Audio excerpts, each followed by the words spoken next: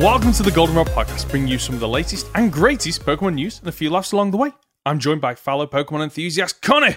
Before we begin, you can jump around the podcast by using the timestamps in the description below. Connor, how are we doing?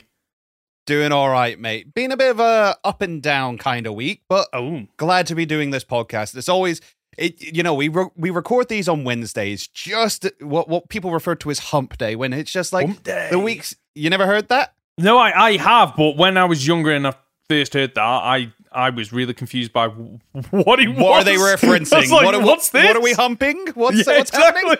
It's like, what? Wait, what? And then I couldn't even ask my friends because I was like, this is so embarrassing. So I just had to go away and Google it, and I was like, oh yeah, that kind of does make sense, actually. Yeah, no, it's the hump of the week. You do the build up, and now it's all downhill now.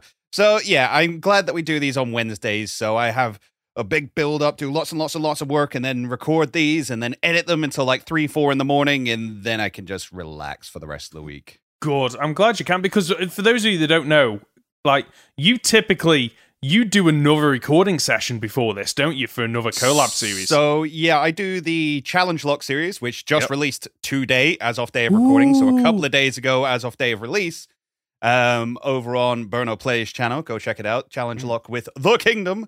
Which, if people don't know, both myself and Ben are a part of. Just Ben doesn't like us quite as much, so he doesn't hang around with us. Okay, no, hold on, right. I have to premise this, because the amount of times that people have said, oh yeah, it's the 5 people in the kingdom, Ben's part of the kingdom, and I'm just kind of there going, I'm kind of not. I'm like a special guest, for lack of a better word, that gets pulled on every now and again. And obviously I do content with you. I do content with Tommy. I've never done content outside of like live streams with Baker or Burno. And that's not to say I don't want to. It's just that obviously I like everyone has a busy life, but I also have to fit my daughter around that, which has an impact on, when I can create content and live stream and stuff like that. So we always feel like when people say I'm part of the kingdom, I'm like, kind of. We like to consider you a member. If it helps, we always consider you a member. And you are loved, and we appreciate you. And again, as you say, you work with me, you work with Tommy. Yeah. I think you and Baker would make some great content together. I could see that happening. Do you reckon? Oh, I'll have to hit him up at some point to do something with him. I would watch that. I would watch that every day of the week. Okay, right. I did when I did the video series of Guess the Pokemon Game by the Savage Review. I did kind of drop a hint that I'd love the other members of the kingdom to join on, but no one took me up on that idea. It was only you and Tommy, unfortunately, but we'd already worked together. So maybe that's one that I stocked. I do want to bring back that series, so maybe I'd jump in and try and get him to do that with me. Yeah, he'd be well up for it. I again, when you asked, I'm pretty sure he was going through a lot of home life stuff. Okay. Because I know he's just moved. I'm not going to go too much into it because it's his business, not mine. But yeah, hit him up again. You'll be good. Okay, right. I'm looking forward to that. So, what you could probably say about us and the kingdom, we're all, we work together, we collab, but sometimes we're rivals. Wow, nice segue. Yeah, you like that. So this week we've decided to just have a conversation and talk about the rivals from the mainline Pokemon games. Do you want to kick it off, Connor? Do I? All right, so I've got to kick it off. So we're going chronologically, right? Yes, let's go chronologically. That makes sense. That's the best way to go for it. Yes. So before we do anything else, let's preface it. Do you prefer rivalry rivals or friendly rivals?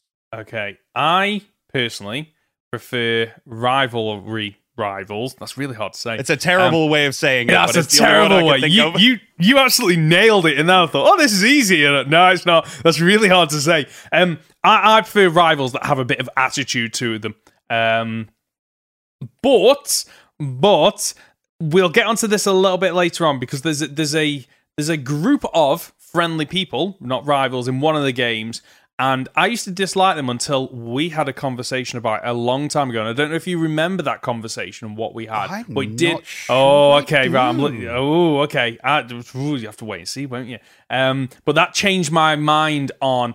they don't always have to be, you know, the rivals. But I think if we start with Blue, he just kind of sets that tone. He sets the tone.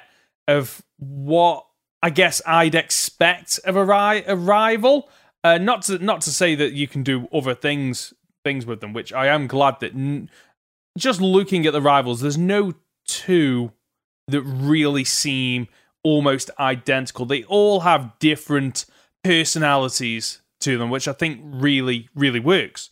But thinking about Blue, just his attitude, because like the first Pokemon game, like if you were to describe it as, it's just you go out and catch Pokemon, it's quite cute, isn't it? But I think having Blue at the very start is like, you know, smell you later and all that kind of stuff, and he brings that attitude, and straight away it sets the scene of, it is a nice game about catching Pokemon, but there is a competitive nature to it, and I think that's what they needed for the first Pokemon game. So I love Blue. I think his character is fantastic. And I will set this up by saying, like, we're just talking specifically about the games. We know these characters exist within the mangas. We know they exist within the animes, but we're mainly talking about the games here. And so Blue's great because they set him up as this, he's a little bit entitled. Yeah, he's very cocky. Yeah. He's entitled. He feels like, yes, I'm going to be number one because of course I'm going to be number one. Oh, you're on the same journey as me? Well, then you're my shadow. You're my second. You are my lesser. And I love that they set that up right from the very beginning. It's that line of, wait, hang on, Gramps, why don't I get to pick first? That's really, I want a Pokemon. It's like, all right, cool. So you're entitled to, and they set him up as Oak's grandchild. Yes. So I don't know how much it's actually expressed within Red, Blue, and Yellow, and how much of this has been expanded on over the years. But Oak was originally a champion. Yes, that's hidden in the game data, isn't it? It's not really. Is it actually even hinted at in the main games? So Agatha brings it up, saying that Oak was like her rival back in the day, and then just started getting into more about the knowledge of Pokemon and his silly little Pokedex and things like that. But there is as you hinted at, the hidden game data where Oak has his own team. Yes. Where he uses the starter that gets left behind, which I absolutely love, and they didn't bring back until Kukui. Yeah. And then you've got, he's got the Tauros, and I can't remember what else is on his team, but it's a really stacked team. And he was originally supposed to be the final boss of, you beat the champion? Well, how about the XX champion? Oh, that would have been that would have been really good. So I love this idea of Blue being like, well, I am the grandchild of the X-champion. My grandfather is the one giving me my first Pokemon. I'm going to go out there. Of course I'm going to go out there and win everything because I'm me. Look at me. And they set it up. They're like, every time you go to a gym, if you have a look, it's like, winners, Blue. Yeah. Winners, Blue. He's always one step ahead of you, and he's always beating everyone just before you are. Yeah. Yeah. And even when you finally get to the Elite Four, it's like, you beat Lance. He's like, well done. You have beaten the Elite Four. I love one that. hurdle left because somebody got here first. Yeah. And it's just like, how? I literally just kicked your butt outside. And he's there. He's there. And I remember the first time playing that as a kid, and that actually shocked me. Looking back, I'm like, why did that shock you? Like, you must have known. They've been saying up this entire game. It'd be if you'd have gotten to the Elite Four and he wasn't there, that would have been more disappointing, I guess. The fact that you rock up and it's like, oh, right, this is it. This is what it's all been leading to. All the battles that you've gone through. And what I love about the Blue is that his team, for the most part, doesn't change. It keeps... No, he loses the Raticate. Yes. But most people would. Yeah. But then outside of that, he then has the same Pokemon, but he just develops that team and increases the levels and learns new moves. And every time it gets a little bit more... It's not so much difficult, but every time, he throws out a Pokemon, it's like, that's an evolved form of what I beat last time. And I struggled last time, and now it's evolved. How is this battle going to go down? And what I love about him is just looking at the list, for me, he's probably, and Gen 1's a little bit broken, unfortunately, but he's probably got one of the most diverse and balanced teams. He's got a really strong team on paper, and he is really difficult. I know I'm going off on a little bit tangent here. Did you ever play Radical Red? Well, I watched a lot of people play Radical Red. Okay. Because in that game, he is just absolutely broken. His team is just stacked, just absolutely EV trained and everything. And I do wish a little bit that Blue had been a bit more of a challenge in certain parts of the game. Looking back, I think the only time he was a real challenge was in the is it Saffron City? It is Saffron City, isn't it? In the Silphco. I remember the first time reaching there and just like you end up in the teleport. You get blindsided by him, and he's just there, yeah. And he's just like, "Oh right, I'm battling," and I was weak, and my team wasn't like fully developed because this was the run where I was only using the Primeape and just thrashing everything to death, and I've really struggled in that battle. I think one of the hardest ones with him as well is actually the second battle, the one that's optional. If you go over to try and have a look at where the Elite Four is... He's just there.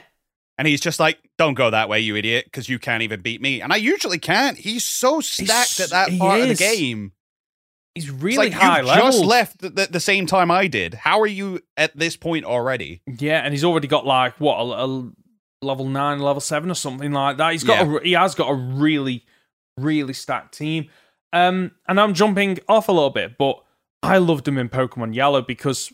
For those of you that might not have played Yellow, because it is like a really old game now, he gets Eevee instead of Pikachu, and it follows the anime a little bit more. But what he evolves Eevee into depends on 2 key battles that you have with him, and he can either evolve into the Vaporeon if you lose or skip the first 2 battles, Flareon if you win one and lose one, and then Jolteon if you win both of them, and it's supposed to represent like a difficulty level, because obviously Pikachu is super effective against Vaporeon. It's neutral against Flareon, but then it is resisted against Jolteon. I love that element. Did you not know that? Sense. So I knew that he had the ability to switch up, but no, I didn't know why or what the reason was for it. No, that makes so much sense. Yeah, it's based on the optional encounter that we just spoke about. And I'm pretty sure it might be the one in the lab, but I might be getting that wrong. It's definitely it must be the one in the lab actually, because yeah, you lose Skip. Yeah, that makes sense. And I just absolutely loved how he just pops up as well. He just pops up at the most inopportune times. Yeah, you're just progressing the story like the SSN, and you're like, oh, this is it. I've explored everywhere else on the SSN. This is gotta be the last chance. And then literally just ambushes you again. It's like, oh, right, I'm just getting thrown into this battle. I just absolutely... It's one of the great things about the first generation is that most of the time you don't know you're getting into the battle with them. A lot of the other rivals later on, for the most part, you see them in the overworld and you're like, okay, before I go and talk to this person, I need to heal up and save and everything. But Blue, for the most part, he just blindsides you. Can we also appreciate that Blue managed to navigate Kanto without cut? Oh yeah, because he didn't get it from the captain. It doesn't get cut. You meet him once again. He's ahead of you. He goes up, tries to meet the captain, and he's like, "Oh, he's an old foolish man who's just seasick. I'm out of here." But that's what I love about him. Like, he's so consistent with how he is in terms of, oh, I'm too good. I'm great at this, and I'm just going to power through. I'm going to rush through. This is going to be easy. And that ultimately is what is his downfall. And yet, Blue obviously gets a little bit... He's going to be favored a lot in this kind of lineup because he's been around for so long. So he's had a lot of growth over the years. We've seen him in multiple games outside of his original. So by the time you come around to Gold and Silver, he's taken on the gym leader role. He's still got that very diverse team, which I absolutely love. Yes. We will come on to it later, but Sharon does the same thing. He fails to become the champion, goes on to be a gym leader, and drops his diverse team for just a normal type. And it's like, what are you doing? Yeah, what are you doing? Yeah. No, that's not how we... No. And I love Blue that kind of like, oh, right, this is what gym leaders do. It's not how I'm going to do. If somebody's going to come to me, I'm going to be the 8th gym, and you're going to have to battle. You're going to have to earn it. Yeah. And it's fantastic. It's such a good fight. You see him again, I think, in like Sun and Ultra Moon. Yeah, he's in, I believe, in the battle tree. Something. Yeah. And at that point, he's accepted Red is better. Yes. Red is better than me. That's fine. I'm okay with that. And he comes to terms with it. And that's such good character growth of just like, no, this is a different path I'm on now. And that's fine. It is, and it's funny you mention that because I've never actually gone to that part in Gen 7, unfortunately. But I know we haven't spoken about this on the podcast before, is I play Pokemon Masters a little bit, and Blue and Red are in that, and their dynamic is absolutely fantastic. They've literally captured how I remember Blue being in the first 2 generations. They've really nailed the attitude where he's definitely got the same attitude, but he's mellowed a lot in terms of he's obviously older, and the respect that he has for Red, and now the friendship, which isn't like it doesn't seem to be a friendship in Gen 1, but in the later generations and Pokemon Masters, there's definitely that camaraderie between the two. Absolutely. Which works really, really well, and kind of the closest rival in terms of attitude doesn't feel like a carbon copy of Blue, which is absolutely fantastic. Blue feels like his own character, and I love it. Yeah. Blue is a standout and always will be. He is... I don't necessarily think he's peak rival. I think we have had others since that have surpassed him in some areas, but he is a standout and one to always look back on fondly. And he holds up, which not a lot of stuff from Gen 1 does, but the character of Blue holds up. Oh, definitely does. Very, very quickly, because we are discussing Gen 1, Blue is also in Let's Go Pikachu and Eevee. Did you know that? So I knew he was there, and this is one of the things that's always confused me, because they're technically off on their adventure, which is parallel to yours, but also happened, but doesn't happen. So I will always maintain Let's Go Pikachu and Eevee should have been a sequel. It should have been set, months or years after, and it's set in the same region but follows a different story, because it convolutes it, because you and your rival Trace, apparently, which I didn't know until literally about 10 minutes ago, go off when you saw his name. So you've played this game and you didn't realize what the rival's name was. Never, because I think even when you get to name your rival, it doesn't give you options. It literally just goes, what's your rival's name? And you have to just think of one on the fly. It's not like the old games where, this is your rival. What's their name? And it gives you like 3 or 4 options, and then you can choose your own. At least I don't think it gave me the option for Trace. But yeah, Trace is the rival for Let's Go Pikachu and Eevee, and basically follows the story is exactly the same for the most part to the Gen 1 games and Fire Red and Leaf Green. But Blue's also in that as well. Bizarrely, he appears, I think, twice off the top of my head is a supporting character, and he feels a lot more. He doesn't feel like Gen 1. He feels a lot more like, after Gen 2, I'd say. More like how he appears in Pokemon Masters, and imagine how he appears in the Battle Tree in Gen 7. Anyway, that whole thing is really strange. Odd, which it's again, odd, it kind of makes sense because he's not your rival, so he's not got any reason to be that way towards you. But this is still that time in his life where he was, I'm the best, and anybody who steps to me is an idiot. Yeah. But you brought us on to Let's Go now, which means you need to tell me your thoughts on Trace. Trace is a weird one because, I remember playing it and just thinking, this is just like a poor man's version of Blue. Because what they've kind of done is tried to make him have a bit of an attitude similar to Blue, but in a friendly way. And I just don't think you can combine those two personalities and it comes off natural. He feels very fake and not very genuine, and like the game suffers, I think, because of it. Because he's somewhere between the two, but he's a lot more friendly. He kind of fails at both. Yeah, exactly. He doesn't excel at either of those two. There are better rivals throughout the series that are either, a proper antagonist or those that are, a friendly rival.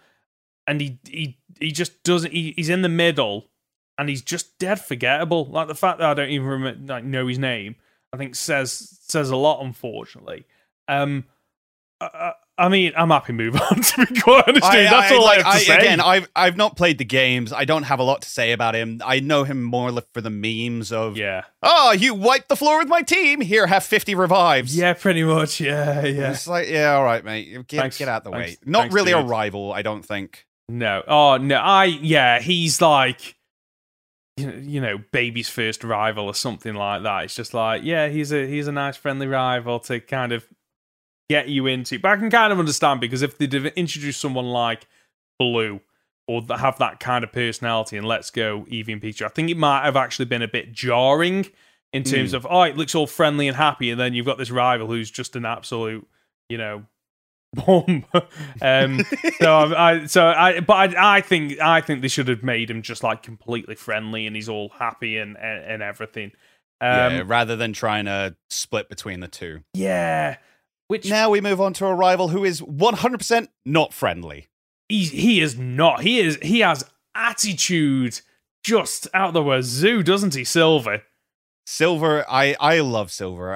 Again, Silver will always hold a spot in my heart for just the angsty teen. Yes. Oh, he's so angry. He captures it so perfectly. And again, we'll come on to later. There's another angsty teen in here who I'm like, it's a bit far, mate. Chill out. Okay. Whereas, again, Silver's one of those who, because he's been around for so long, he's had a lot of character development and things over the years that has made him a better character as it's gone on. Yeah.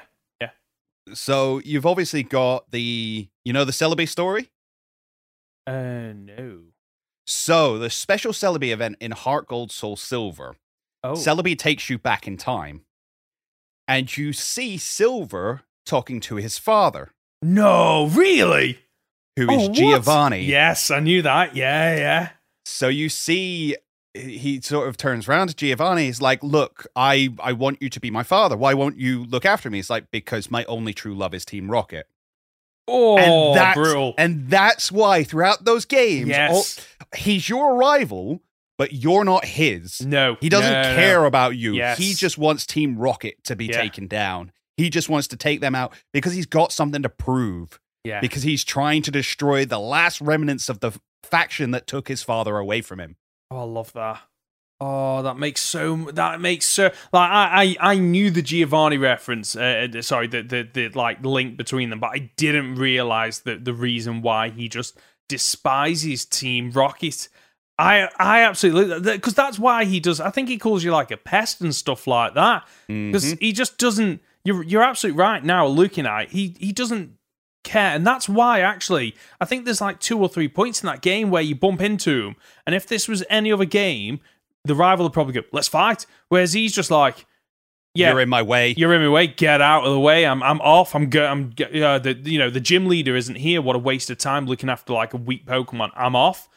And that, I think that helps to explain his attitude towards Pokemon in that game, at least at the start of the game, where he just sees them as tools. And that even makes more sense, like the word tools, like he doesn't care about the Pokemon. He is using them just to basically get back at his dad. Yep. And it works so well. I would love to know more about, I kind of wish they'd have fleshed out more, I guess, about like, did Giovanni raise him? Did his mum raise him? Was he brought up by other family, or was he adopted or something like that? Because that is, I forget which. There is a Rocket admin who is very much suggested to be his mother, simply because they share the same hairstyle. Yeah. Which is a connection that you can make within the Pokemon universe. Similar hair means they're related. Yeah. If Legends Arceus is anything to go by, it actually goes back generations. Yeah. But it's good to know that's how genetic works in the Pokemon universe. It's like, yeah, they got similar hair. Well, definitely related. Like, what? You can dye, you can cut hair, but no, apparently not. Just generations down the line. Whatever hair your ancestor had millennia ago, you've got to have it. Tough luck. That's it. That's the way it works. Did they wake up one day with a bad hair day? Yeah. Sorry, I guess you look like Wally now. Oh, what a shame. We'll come on to him. No, I want to talk about quickly the fact that they use game mechanics to emphasize his character. Okay, go on. Okay, so he has a Haunter. Yeah. And he has a Golbat in his team all the way through the game. The reason he has a Haunter and a Golbat all the way through the game is because he hasn't had any friends to trade with to get a Gengar, and he's not friendly enough to his Golbat to evolve it. I never noticed that. But if you run into him in Kanto... In Mount Moon... After you've defeated the League and you've set Team Rocket aside and they're finished, he finally has that Golbat. Oh, sorry, he finally has that Crobat. He learns from you that maybe I was approaching this all wrong. I think even Elm comes up to him towards the end. He's like, that Pokemon you stole, it likes you. Yeah. And he's like, what? Why would a Pokemon like me? It's like, well, you've been wandering around with it for ages. So long, it likes you. You've grown together. And you may not have realized it, but you have grown as a result of this Pokemon, and this Pokemon has grown as a part of you. And it's almost like his eyes are open, much in the same way as Blue's are. In being defeated by you, he has this... Yeah, I forget what the actual term is called, but your life shifts drastically, and you're suddenly going off in a completely different direction. And that's what happens with Silver. Yeah. And Masters is another one where he shows up later, and he's still got a bit of an attitude. He's still a little bit edgy. But he's hanging around in some of the latest stories in Masters. He's hanging around with, is it Ethan, the main character from? Yeah, and they have a really good friendship, and you can tell Silver is still trying to wrap his head around, why is Ethan referring to me as his friend? Like, he can't wrap it in the game dialogue. He can't wrap his head around it, even to the point where Ethan turns up to save him after Silver confronts Giovanni, and Silver's just like, what are you doing here? And Ethan's like, well, that's what friends do. And Silver just has this moment where he suddenly realizes, like, it's actually okay to have friends. It actually helps me. And I just love that. What I love about, Silver looking back is he's not a carbon copy in Blue in any way whatsoever. Like, the fact that, They could have just gone, oh yeah, you turn up at the Elite Four and he's already beaten them to prove how strong he is. But you don't. You battle at the last time you battle him before the Elite Four is in Victory Road, and you realize it's the last moment just before you step up into the Elite Four, and he realizes that he's obviously not good enough. And to be fair, he might not have even been bothering to challenge the champion. I don't know, because like with Blue, it was very obvious that is what his end goal was. Whereas Silver, you don't get that kind of, you don't get that feeling from the fact that he obviously skips Jasmine's gym because she's not. Is it Jasmine? It is, isn't it? Yeah, Jasmine's gym. Because she's not there. Like, he might not have even got all the badges. He might not even care. He might just be using that as an opportunity to see how strong he is on the way. And if a gym leader's not there, he's like, I'm just off on to the next one because I've got to track down Team Rocket. Yeah. I think he's got a lot to prove. And I like his arc throughout the games. Yeah. Definitely.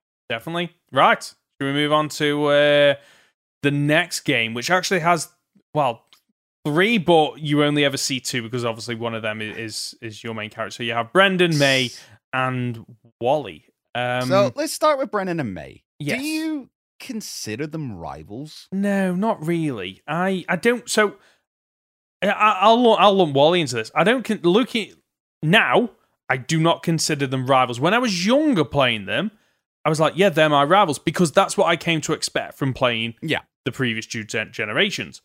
But as I've gotten older and I've played the games again, and suddenly realize, well, May you only battle, I think, 4 times, 3 in Oras, I think, and Wally, one of them's optional. One of them's optional, and Wally, you only battle twice, and the first time he only has a Rults. And I remember, is it only the twice? Do you know? Twice. You that's it. That was my thing. Outside Watson's gym, and then just before the Elite Four. That's it. That's it. That's it. That's it. Wow. And growing up, I remembered, I don't know why, just like I remembered that, nostalgia glasses on, Wally being like a main rival that kept popping up. And he does pop up a few times, but you only battle him twice. And the first one, it doesn't really count. It's a Rults. Like, it's an easy battle. He's trying to prove himself to his uncle. But it's only the second battle where all of a sudden he comes out of nowhere, and it's like when someone is skinny and then joins the gym, and then you see them after months and they're just built like anything. That's Wally's team. He's got a Rults, and then all of a sudden he rocks up and he's like, "Wait, you've got what? You've got a full team of 6 like fully evolved Mons that just wreck shop, especially in Oras." In Oras, where you can suddenly mega evolve. Exactly. I will say as well that as far as Oras goes, that fight, so pretty. Just all the flowers in the background. Yeah. Oh, it's gorgeous. It's one of my favorite fights. Okay, yeah. I love Wally. I think he's a great character. Not so much a good rival. No. As you say, he's never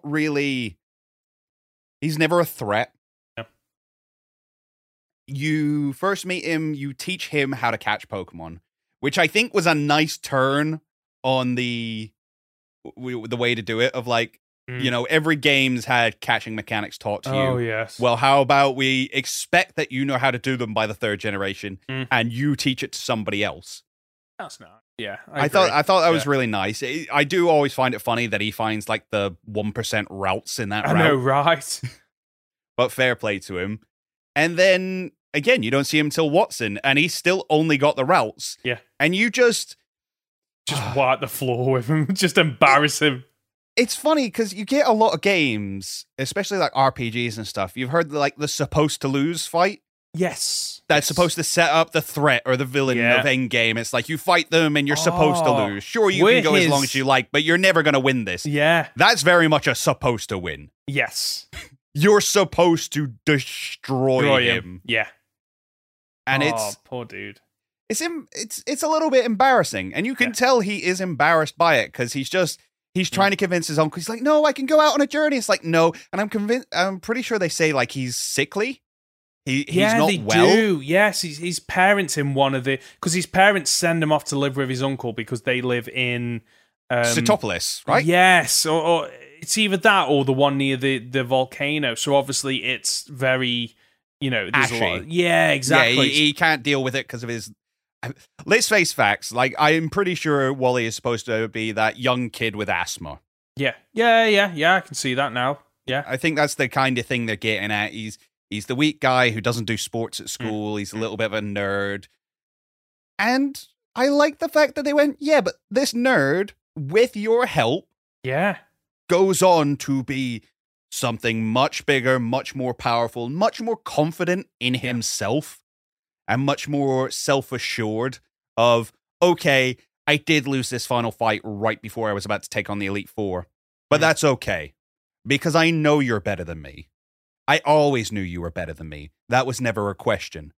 But I stood toe-to-toe with you as an equal for a moment, which from where I came from is all I can ask for. Damn, you're giving me goosebumps, Connor. Wow. Wally's great, and I think he's great, and I like this sickly kid succeeding. Yeah. I think as a sickly person in my older years, I've grown to love Wally a lot more. But yeah. Unlike Brendan and May, who I really just have no... Whatever. They're there. I love the character designs. I'll give them that. I love just that they out of all, even though that's his hat and not his hair. Yeah, which blew my mind when I discovered that. I was like, wait, what? I thought I was playing with as a protagonist with white hair. I was over them because I love playing as characters with white hair. It's just this thing. I'm the same. Every time I get the option in an RPG to design my character, I always have white hair. Yeah. So like when I found out, oh no, that's his real hair. I was just like, wait, what? I was in my 20s when I discovered this. I just blew my mind. I was like, what? I'm a little bit disappointed, if anything. Yeah, me too. But I think what I love, all the rivals that we've like touched on so far, and probably will touch on, they feel the most like I'm going on a long adventure, just in terms of their outfit, what they're wearing, having the bags and stuff. Some of the other characters look like there's no way you've basically, trekked across the country. Yeah, exactly. At least these two feel like very much. Oh, they look like they are trainers and that they are out and about, but not really a lot else you can really say about them. They don't really have a major personality. They're not even really. I mean, to be fair to them, it was the first time. I know in Crystal we technically got to be male or female for the first time. Yeah. Well, no, Lyra didn't come in till Heart Gold. Who was it before? It was Chris. That was you got to be Chris. Yes. But of course, Ruby, Sapphire, Emerald was the first time where you got to pick male or female, and then your rival was the other one, which was very cool. Very cool addition. Yeah. They're not really on the same journey as you. Yeah, they're not. Definitely not. They're just helping their dad with research. Yeah. Which, fair enough. I guess we run into you every now and then. I think the last time you run into them as well, you don't even have to fight, and they're just like, yeah, I want to go shopping. Yeah, they do, don't they? Yeah. Do you want to fight? No. No, okay. It's okay. Right, fair enough.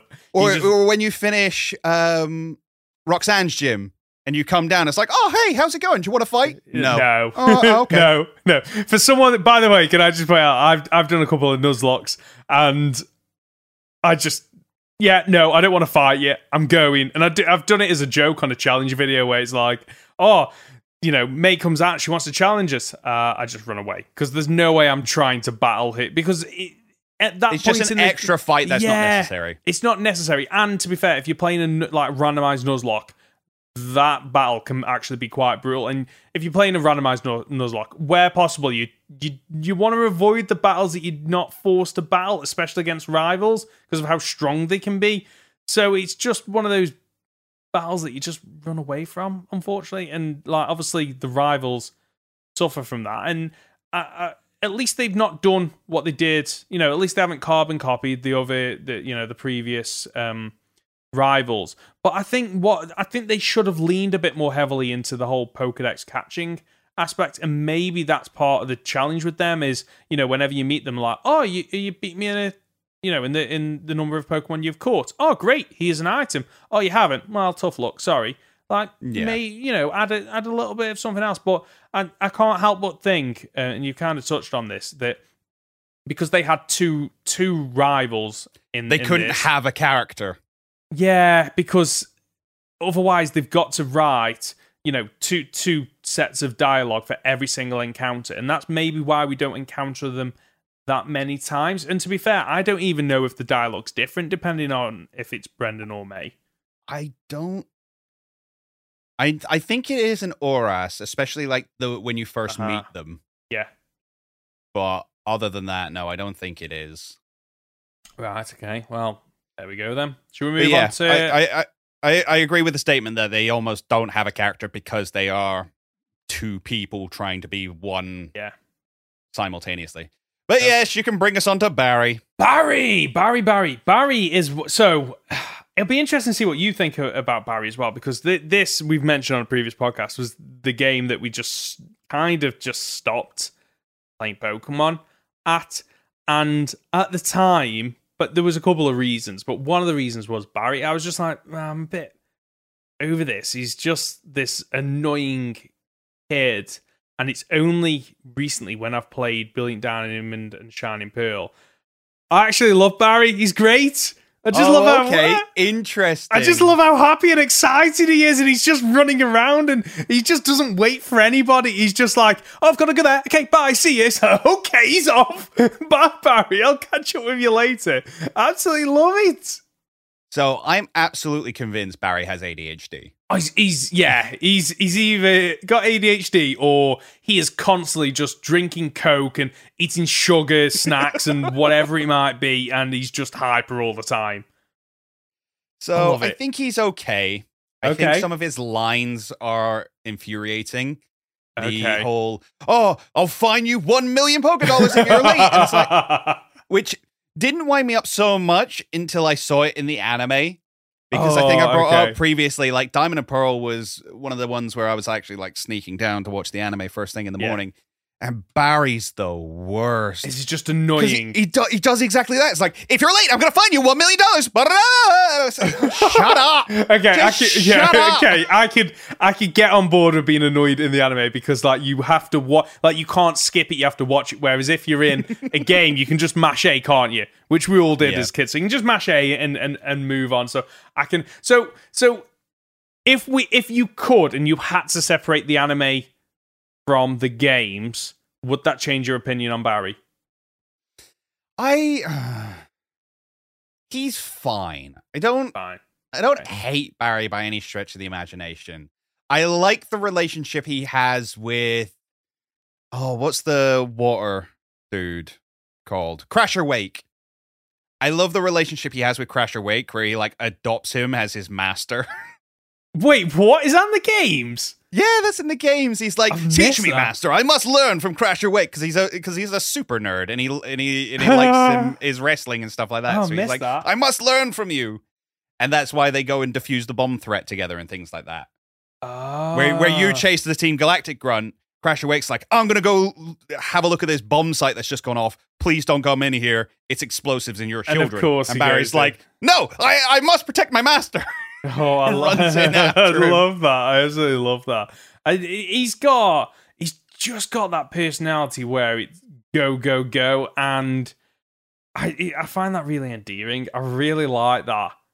That's fair, and I think endearing is probably the right term for it because when I describe someone as endearing, it's like you're grating, but I put up with it. Yeah. I can see that. And you have enough redeeming qualities that I put up with your flaws. Yes, he definitely.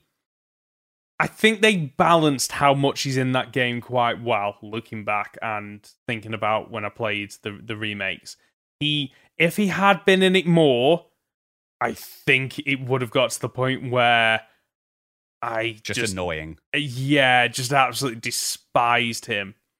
And even Barry goes on a bit of a character journey, and maybe not so much as, Blue or Silver, but he definitely goes on somewhat of a character journey in terms of towards the end and realizing he gets wrecked at Snow Point. Yes, that's it. He gets absolutely destroyed by one of the admins. And he kind of, I think at that point, he kind of realizes this maybe isn't for me, or maybe I'm not as great as I want to be yet. And I never felt like that paid off. I agree. I agree. Yeah. It does feel like it needed an extra couple of battles, maybe, or it needed some more dialogue. I feel, because there are a couple of other characters that we'll come on to later on in the games where I think they did something similar and it worked a lot better.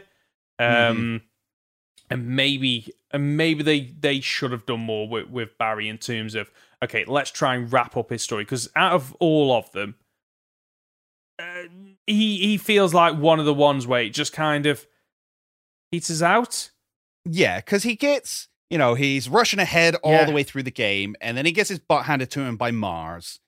And then he goes on this like depressive bit, and then finally like rallies and comes and stands next to you on Spirit Pillar. It's like, no, we will do this together. Yeah.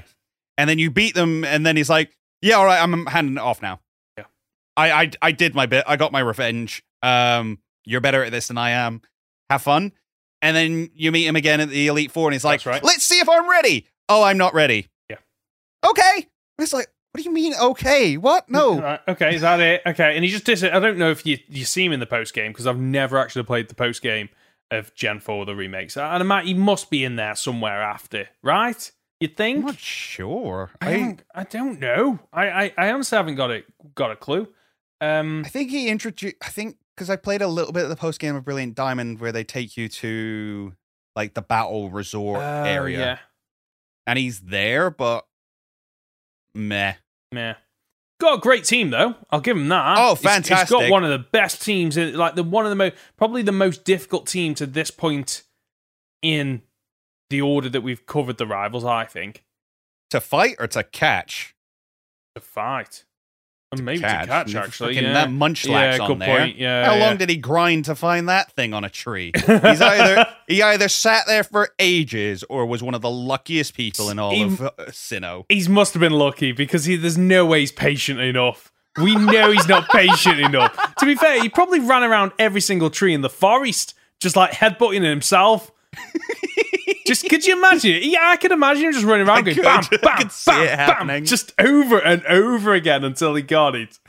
Oh, right. Let's move on to Black and White, where I'm going to struggle a little bit. I know enough about N, but I don't really remember a lot about. Let's start with N then, because this is a difficult generation to cover, because especially when it comes to N, Sharon, and Bianca, you've got them over 2 games. Because Black and White 2 are a direct sequel that are like 2 years afterwards, I believe. Mm-hmm. That's right, yeah. So, start with N. Give me your thoughts on N. I didn't meet N until this sounds like something anonymous, doesn't it? So I didn't meet N until I played Black and White when I was 26, 27, maybe. Mm-hmm.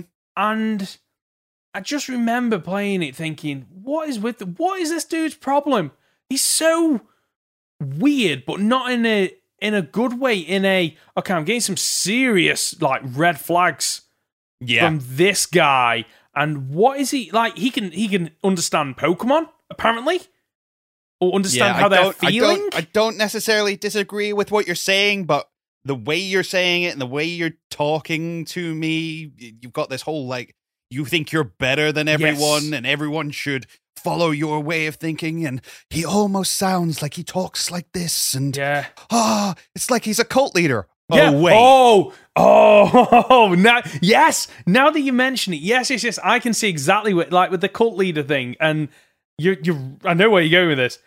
He is in a cult. He's been raised in a cult. I mean, I'm not gonna lie. I remember the first time I played through Black and White, and the whole time I'm like, I get what N is. I get that he's kind of like being manipulated and that kind of thing. But you walk into the castle at the end and see that child's room, and you're like, I feel dirty. Yeah. Oh, I do not feel comfortable with any of this. This is like child abduction and gaslighting and manipulation and brainwashing and no. Yep. All of this is wrong. You suddenly feel really, really bad for this person. And you're like, I must defeat you to break you out of this. Yeah. Whatever this is, you must be set free from this now. Yes. Because he's been raised to think the whole legendary dragon Pokemon thing is his destiny, right? But I get and it kind of is. Yeah, but is it his destiny because that is destiny, or because he's been molded and fit to basically fit into that destiny by Getsis? I don't know, but just the more you play along in that game, he comes across as so bizarre. Like the fact where I can't remember the name of the city, but you end up going on the Ferris wheel with him. On the Ferris wheel. You're just like, wait, what is this game? What am I playing here? I was really confused with N just playing that game. I didn't know what to think, and even now looking back, I'm still not 100% sure what to think on him. But I'll give Game Freak the due. They you know, they've never made done an interesting character. They definitely did. I think this is where the rivals definitely really start to have their own personalities a lot more, and they're a lot more involved in the story as well. Maybe that's just because the games are longer, so therefore they do have more opportunities to kind of shine. But N's a strange one where I think I'd need to properly play through the sequels, because I have played Black and White 2, but because it was a randomized Nuzlocke, I just skipped all the dialogue. so I can't really talk on what he's like in the sequels. But I don't know if you. So can. he only shows up right at the very end of Black and White 2. Basically as a case of like he comes riding in on his dragon like the badass he is. I love it. And he's like, "I'll put an end to this," and then it doesn't. Oh, right, okay, that's it. and then gets his dragon robbed off him. And it's like, whoops. Oh, okay. Love it. Right, okay. But, I mean, he is the first one since Blue to beat the champion before you do. Oh, yeah, he beats... Is it Alder? Alder, yeah. Alder. So he beats Alder, and he's like, there you go. I have beaten the strongest person in this region. Might makes right. Therefore, I am correct in all of my ideologies. And it's like, no, sir, that ideology in and of itself is not right, but no, fine, I'm going to come kick your butt now just to prove it to you. That whole castle scene, it's great. I love it. But just I know I'm going off on tangents. Why the hell's a castle built under the underground? Like, what? Like, where did that come from? Theoretically, it's a relic of the bygone era where the two kings existed. Okay, right. It's a pre-existing castle that kind of the Elite Four and stuff was built on top of. Okay, that makes a bit more sense. I guess. I think a lot of the Relic Kingdom, or the kingdom that became a relic, kind of sunk. I'm not entirely sure why it sunk. There's a theory there somewhere, but I know where you get like the relic artifacts, like the crown and stuff like that. It's all underwater and things. Oh, okay. So the ancient kingdom sunk, and then Unova was kind of built on top of it. Oh, I didn't know that. That's pretty... we learn something new every day with a podcast with you, don't we? Thank you. So, N is fascinating. Definitely. Disturbing. Yes. Makes me feel uncomfortable. Yes. But fascinating. Definitely fascinating. What about the other two rivals? What are your thoughts on them? So, Sharon's okay. Yeah. Sharon is he's the one on the same journey as you. Yes. I'm going to be the very best like no one ever was. Mm-hmm. They do an interesting thing with Sharon where he kind of sets out and he's like, well, I know a lot about Pokemon, therefore I should be strong. And in strength, I will find my purpose. And it's kind of questioned to him by Alder. I think it's like, do you need strength to find purpose, or is your purpose to find strength? And it's like, I don't understand the question. It's like, well, there you go. That's the problem. Yeah. And he's kind of left with that question roaming around his head. And again, he fights you over and over again. He's like, I don't understand. I know all these things about Pokemon. I have a good team. I've trained them up right. Why am I not getting what I want out of this? Why am I not achieving these goals that I've set for myself? And I just find it interesting. He's not my favorite rival, but I've got nothing bad to say about him. No, he's out of all the rivals on this list that I know about or have played a lot about. He's the one that's most forgettable. Okay, and that's not to say like when you do have the dialogue, like when you speak to him in Black and White, he definitely feels like he is his own character.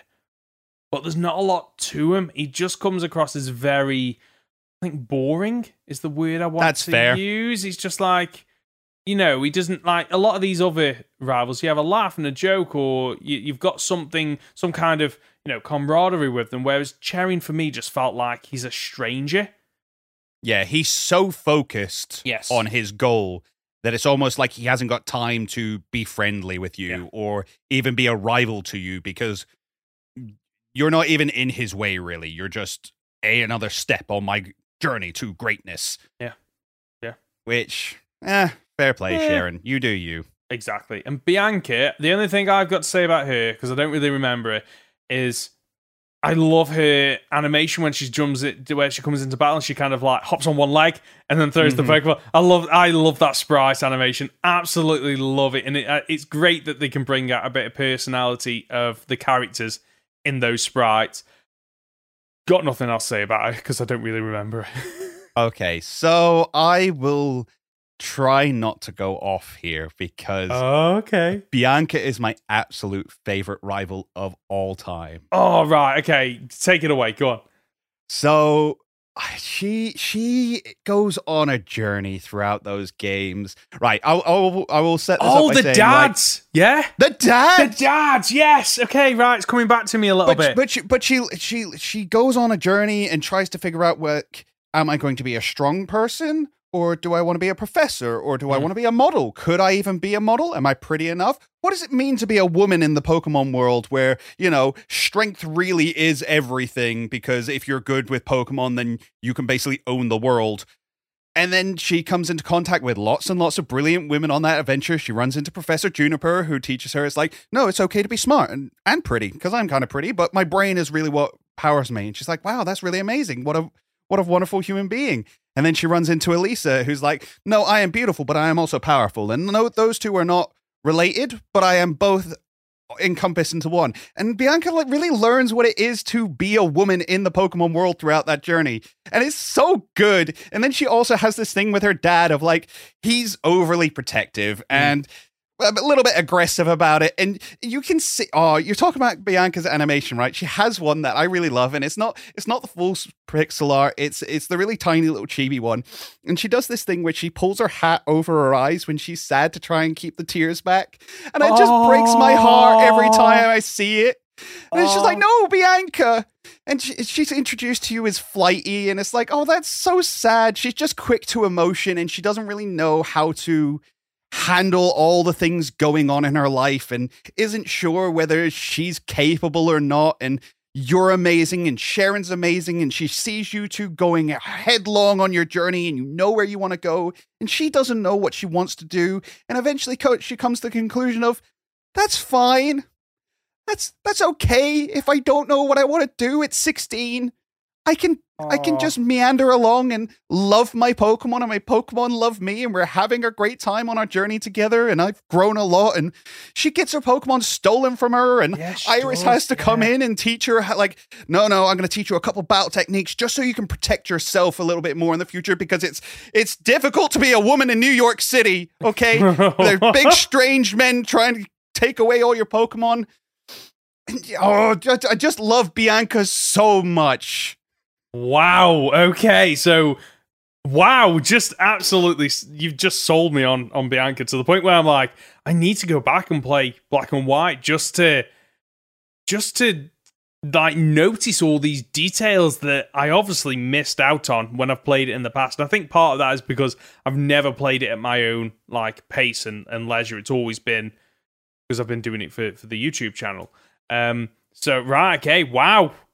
See, Black and White was the one, as I said, I think last week, like I played through it and I read all the dialogue out loud and I did all the character voices and stuff for that. And that scene in, I will always forget the name, but it's Elise's city, the Electric Gym, where her dad shows up and he's like, no, you're coming home now. Yeah. I'm fed up of this. You shouldn't have come this far. You're not good enough at this. And she's like, no, I'm going to keep going because I don't know what I want to do with my life yet, but I'm going to find out, and I'm going to do it on my own. Nah. You go, girl. It brought me to tears. It literally brought me to tears. It's on camera. It's on my channel. You can go watch me cry. I need to go back. I need to go back and watch that series. What's she like? Then she comes in Black and White 2. Yeah. She becomes an assistant to Professor Juniper. Oh, that's brilliant. Right. Okay. And she goes, look, I'm not going to be a strong person like Sharon, who becomes a gym leader. Yes. I'm not going to be as good as... And she does reference your character in like this really fond way of like, yeah, I used to know somebody who was a hero and they were great. And she's just happy doing her own thing. I love that. Absolutely love that. So... what about Hugh in Black and White too? Hugh can suck it. Why? I don't know a lot about Hugh, unfortunately. Again, I've played Black and White 2, skipped all the dialogue. I don't really remember anything about him. All right. So Hugh's like a new Silver. Oh. He's super edgy, and he really hates Team Plasma. Okay. And the only reason you get for him hating Team Plasma for the vast majority of the game is that they stole a Purloin. They stole my sister's Purloin. I want my Purloin back. You're the worst. Give me back my Purloin. Where's Purloin? Where's Purloin? Where's Purloin? To the point where he starts being a bit of an arse to you.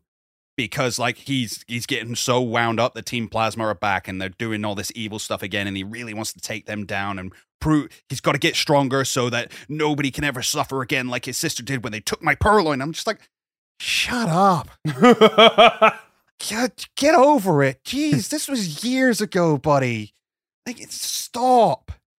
To be fair to him, he does eventually come out with a line of like, you know, it was my granddad who gave my sister that purloin before he died. And you're like, oh, okay. No, I feel like the bad guy. I feel like the bad guy.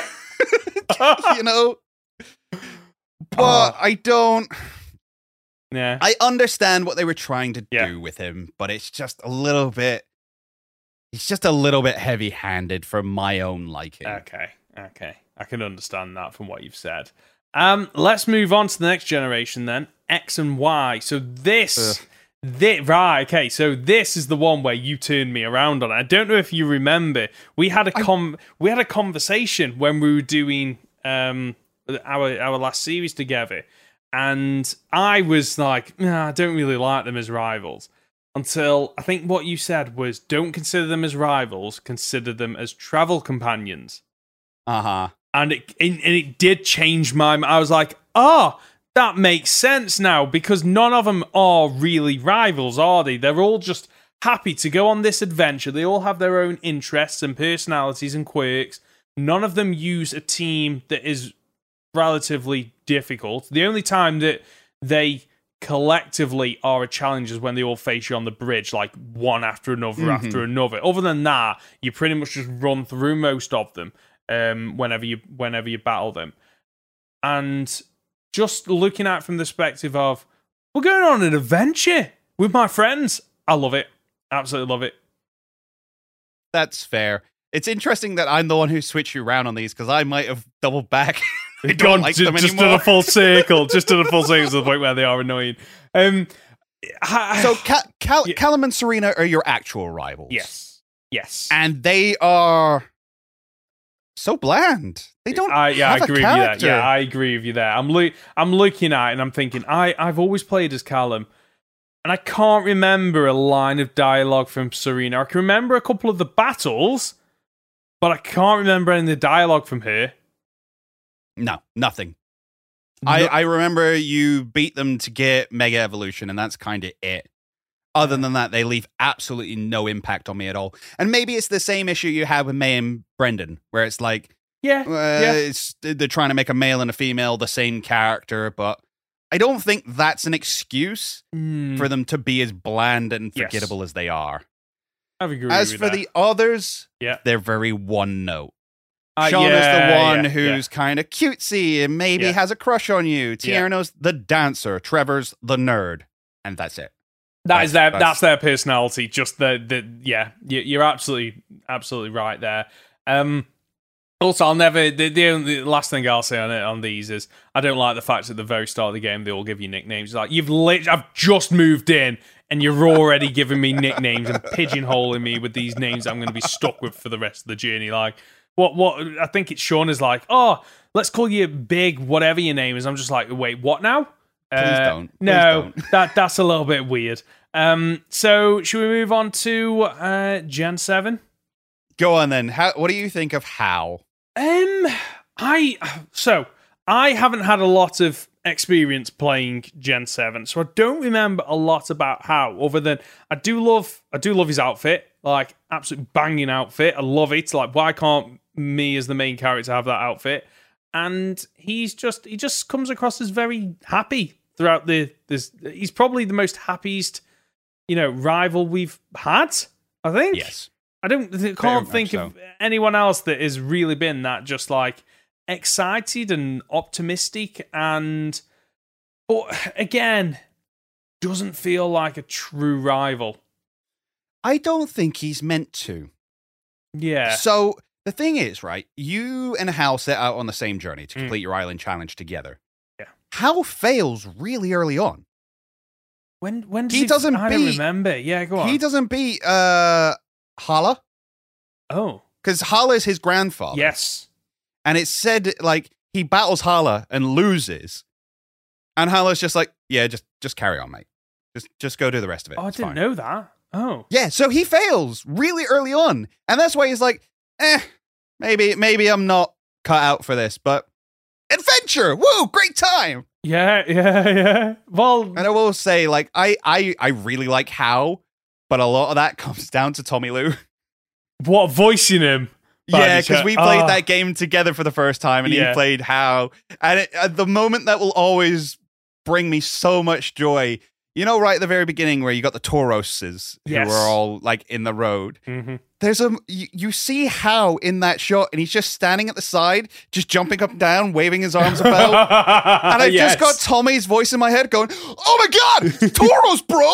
Tauros! These are amazing! I love Tauros!" And to me, that's how How will always be. Just, "Oh my god, Tauros, bro!" Oh no! Coming out of a teleport, like, "Oh my god, did you see that? I just got flung halfway across the city, bro! It was amazing!" Oh, I love it. I absolutely love it. So that to me is How. That's Just How. somebody who is not. He's not a rival. He's No. not a threat. No, But he's just happy he's to just happy. fight you because Yes. why not? It's fun. He's- Pokemon's fun. Love Have some it. fun with it. Yes, exactly. Have a happy rival. Apparently, according to this list, Gladion's considered a rival. Yeah, technically, I Yeah. guess. Which is weird because you don't meet him till like halfway through the Yeah, game. that's what I think threw me when I was looking at this list. I was like, wait, what? When do you actually meet him? And I still can't remember. Like, Gen 7's probably the one out of all these that I have the least knowledge of what order events happening and characters and stuff like that. So I haven't really got a lot to say about him other than he's another one that's a bit edgy. I think he's out to protect his sister, though, isn't he? Yeah, so Gladion you first meet at the Aether Foundation, and I think it's later on that you find out that him and Lily are related, and they're both the daughter of Lusamine, who's just off her rocker. Yeah. And you find out that, like, he robbed the Type Null project that was originally designed to fight Ultra Beasts, and then it was the three that were created, like, all lost control, so they had these inhibitor helmets put on them, and That was it. he broke one of them out, and he was like, "No, I'm gonna look after you. I'm gonna protect you, because I'm a protector, and it's what I do." And then becomes such good friends with Type Null that it breaks out of its containment helmet and becomes Silvally, and he's a cool character, I guess. I think he's edgelord to the max. Yeah. So just look at his outfit. He's just I forgot, he trying too runs- hard. He runs Team Skull. Wait, he runs Team Skull? He runs Team Skull for a bit as well, or he runs with Team Skull kind of thing. He, like, doesn't consider himself a member, but is kind of hanging out with them and living in their hideout. Oh, I don't remember that. Yeah, Makes he's sense. an interesting character. I like what they attempted to do with him. I think the edgelord just comes through way too hard Oh, that's unfortunate. and kind of overshadows the rest of it. I can understand that. I think one thing that I do like about Gladion, though, is you've already touched on Type Null, and just having a Pokemon that the first time you see, you're like, wait, what is that? I've never seen that, or not even I've never seen that Pokemon before. I've never seen that kind of Pokemon design before, and you just look at it going, what is this thing? What am I actually fighting against? And I think he's probably the only trainer on this list that I can see that has, a unique Pokemon that you go throughout pretty much the entire main game wondering, what is that Pokemon? I can't go out and find it. I can't go out and catch it. And you're just stuck thinking, what is this unique Pokemon that he's using? Yeah, he has to give it to you at the end. Yes. Yeah. And it is, technically, according to Cerebi.net, a legendary. Wait, what? It is technically a legendary, which means that Gladion is the first rival to ever receive a legendary Pokemon. Oh, that's Yep. interesting. Right, okay. Speaking of rivals who receive a legendary Pokemon, Hop! I love Hop. I love him. I think Hop's great. He's Hop fantastic. gets so much hate. He gets an unfortunate amount of hate, and the only reason I can think that he gets hate is because he kind of embodies some of the worst, like depending on how you look at him, he either embodies the worst personalities of a couple of the rivals, or you love him for the exact same reason where, you know, he's like Barry, but not to the extreme. And he's a lot more laid back. And what I do love is that earlier on when we were talking about like, there's a couple of characters like Barry and Wally who kind of have that, you know, that midway point where they suddenly realize, oh, I'm not good enough. Hop experiences that to a massive degree more, to the point where when I was playing it and you get to the part where he loses to Bede, and I just felt really sorry for him because he goes from being the most optimistic character to just basically so down in the dumps on himself and just thinking he's not going to be good enough. And what I love is it reflects in his Pokemon team, because for the most part of the game, he's constantly just like switching up his Pokemon, just trying to figure out what he's good at, what his Pokemon strengths are. And like after he loses to Bede, his team actually gets worse because he's second guessing himself and trying to like live up to, you know, his older brother Leon's, you know, legacy and reputation, which is like a massive tall order, which I don't think anyone would be able to, you know, come. No, he's the undefeated champion. Yeah, like there's the chances of you, his brother, also, you know, reaching that level is, you know, probably massively like unfavorable odds, unfortunately. But I still can't help but think I absolutely love that he's just on this adventure with you, and he's there to support and be optimistic and help you. But at the same time, he does want to, you know, beat you to, you know, the league and beat Leon before you, and he is a rival. He's the right balance, I think, of being a rival and someone that's friendly and optimistic, which Trace wasn't. So here's the thing, and I actually wonder what you think about this. I don't think Hop is a rival in Sword and Shield. Oh, okay. I think Hop is the main character, and you were the rival. Oh, when you put it like that, that does kind of make sense. Hop is the protagonist of that game. He is, isn't he has the older brother who is the champion, who's got something to live up to. His goal is to become the champion and take that sort of title and carry on the family legacy. Yeah. You are just some guy who lives in town who just keeps wrecking him. I get that.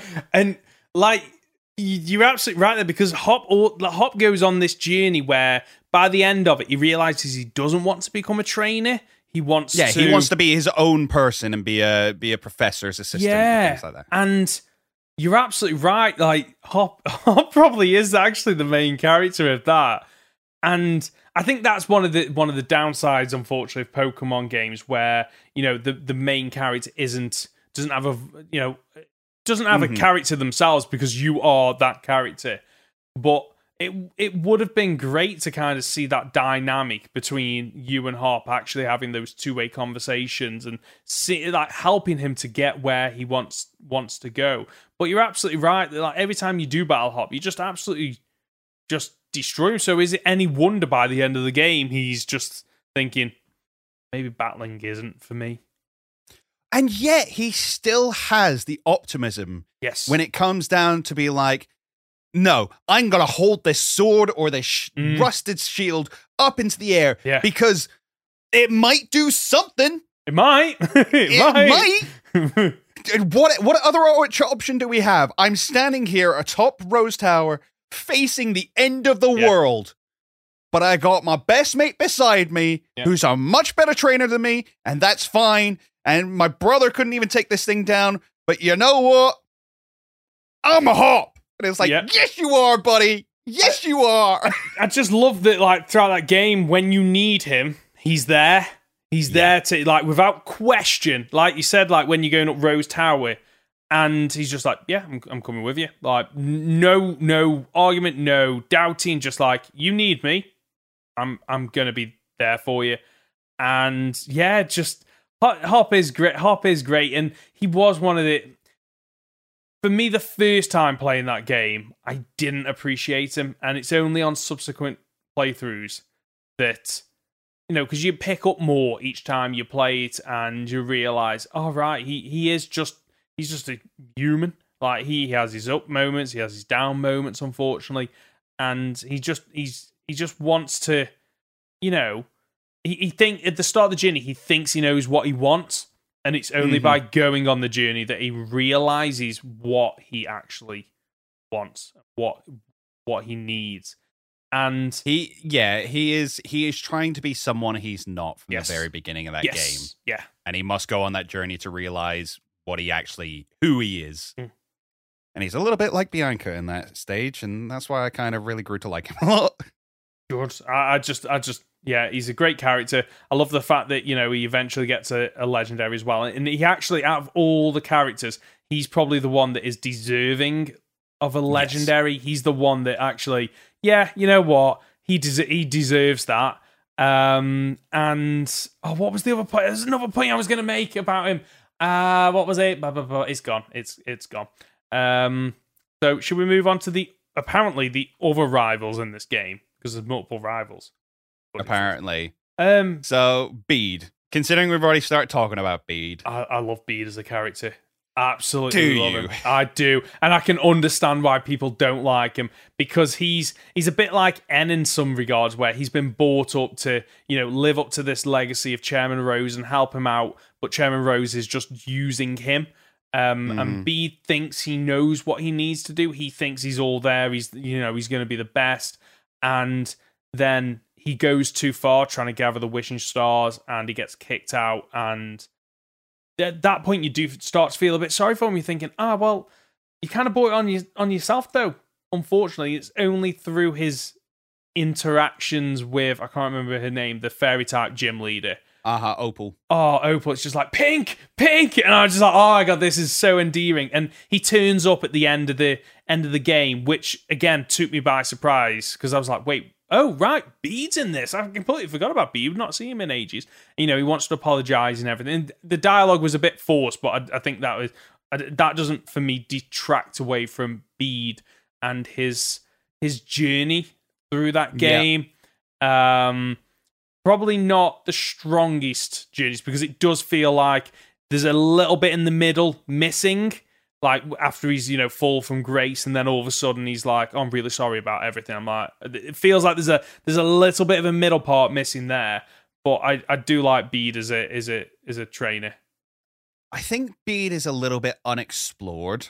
Yeah. Like, again, you get hints to him being sponsored by Chairman Rose, and he really wants to impress Chairman Rose to the point where he's gathering all these wishing stars. And also, can we bring up the point that apparently Rose draws the line at like smashing up an old mural, but is willing to bring about the darkest day so that in thousands of years' time, the energy crisis none of that makes any sense to me. I think Rose is a really weak villain. Well, the fact he is, the fact that Leon's like, can he just wait one more day?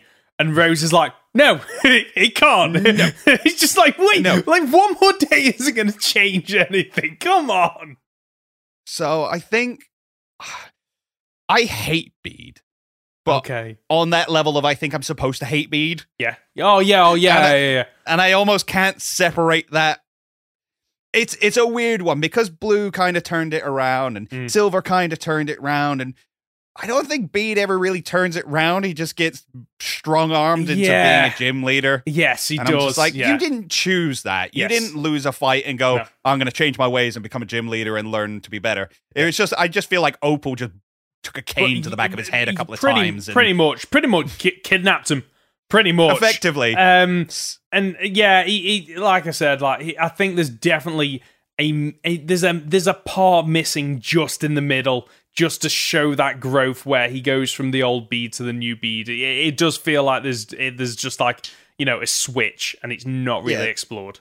There's a bit in the middle, and I feel like there's a bit in the beginning missing. Like, where's the storyline where Bede's an orphan and Chairman Rose finds him, and that's why he looks up to him, and that's why he goes so hard for him, because like he pulled him out of the gutter effectively. Like, where's that storyline? It's not even hinted at. So I like Bede's fine. It feels like they just went, we need a butthead rival. Let's Yeah. throw one in. Yeah. And then didn't really do enough with him. I get that. Marnie. Just angsty. Like, she's just She's like. not even. Well, yeah, she's just. She's a punk rock princess, which, if you're going to do an English region, fair enough. You need a punk rock princess. I get it. Yeah. I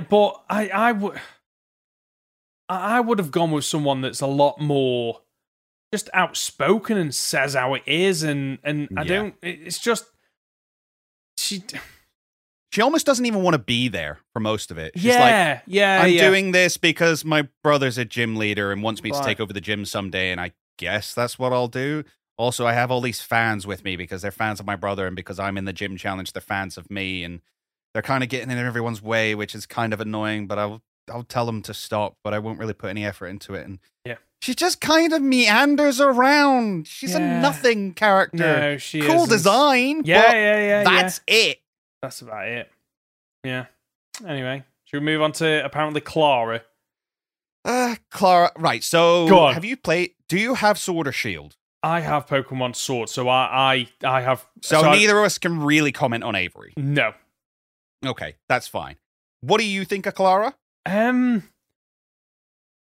actually like her in a weird way, but it's the fact that, like, when you arrive at the Isle of Armor, she feels threatened by you, and she goes out of her way to sabotage you, which I don't think we've really seen with any of the other rivals, to the point where the final battle, when you battle it, she like sets up. She cheats, and I was like, oh, this is absolutely fantastic. So I really enjoyed. I really enjoyed it. A character as for the small part that we got to see. I think she leaves an impression on you. She's certainly the most villainous rival we've had up till date. Yeah, definitely. Which again is a nice twist on the whole thing. They don't try and make her friendly. I think towards the end she like learns her ways and things like that. But I do like that idea of just, oh, you're a threat to me. Yes. And I will do everything in my power to take you out. Yeah. If you want to step to me, you better come hard, because I'm gonna cut you, honey. And it's just like, oh, girl. Oh, calm down. Cool. Oh, scary. Very, very cool design. Yeah. Like her, psychic and poison Pokemon. That's great. Yeah. Love it. Very, very cool character. Yeah. And very quickly to touch on Avery, I do love his design in a weird way. I shouldn't like it, but there's something quirky about it, and that appeals to me. Yeah, he's fine, I guess. He is fine. Looks a bit weird, but I suppose he is a bit weird. He is. What do we think of the initial, videos that we've seen about Nemona? She looks fine. Yeah. She looks like she's going to be a friendly enough rival. Yeah. I think... from what I've seen in the trailer, and one of the great things about the most recent Scarlet and Violet trailer is the facial animations on the rival. I was really impressed by that, and just from what I could see, she definitely seems like the kind of rival who, I'm friendly, but I'm out to beat you. I am out to prove myself, and it probably has been a while. Just, I don't know, she feels a bit more extreme compared to Hop in terms of, I'm your rival, but I am pulling out all the stops to beat you. And the last time that we had that it's been a while, I think. Well, here's my hope for Nemona. She's not setting out at the same time as you. Is she already set out on her journey? She at least looks a little bit older than you. She does, yeah. And I believe it's set up that she's already she's an upperclassman. Okay. Is basically what you're going for in this whole school that you're going to be in, the Orange School or the Grape School, whatever they end up being called. She's your senior, so she kind of is gonna go all right, I'm gonna introduce the freshmen into Pokemon battling a little bit, and then go about my own thing because you're kind of not really on my level, and then hopefully later on you are on our level, and she's gonna be like, all right, I'll come at you with everything I have. But I hope on that level that it's no, she should be a threat then. Yeah. You know, she said, I think it's on the website, it says, you know, she's a very, very capable battler. She's one of the best. But she can't throw Pokeballs very well. Interesting. Right, okay. I'm not sure what that line means. Not sure what that line means. Well, I think we know what that line. I think we know where we're going with that. That has got to be the catching tutorial, right? Surely. I don't know. Okay, interesting. Right. Well, it'd be interesting to see what we get from her, and whether or not we get any more information between now and the drop of Gen 9.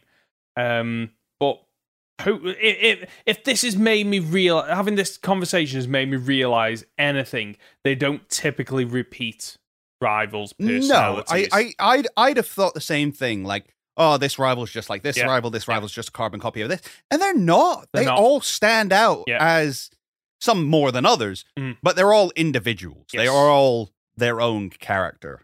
Definitely. Some have less character than others, but they are all their own character. I think we're in good stead for Gen 9 and the rival in that. So right, we're ready to move on to our Pokemon Journeys discussion. Oh, even though we're an hour and a half into this pod, we are just like, why are these podcasts getting longer?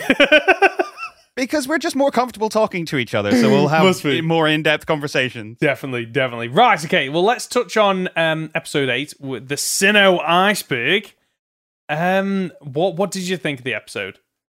This episode was fine. Yeah. I feel like, they were like, oh, let's go back to Sinnoh. Yeah. And is it the first time we've really...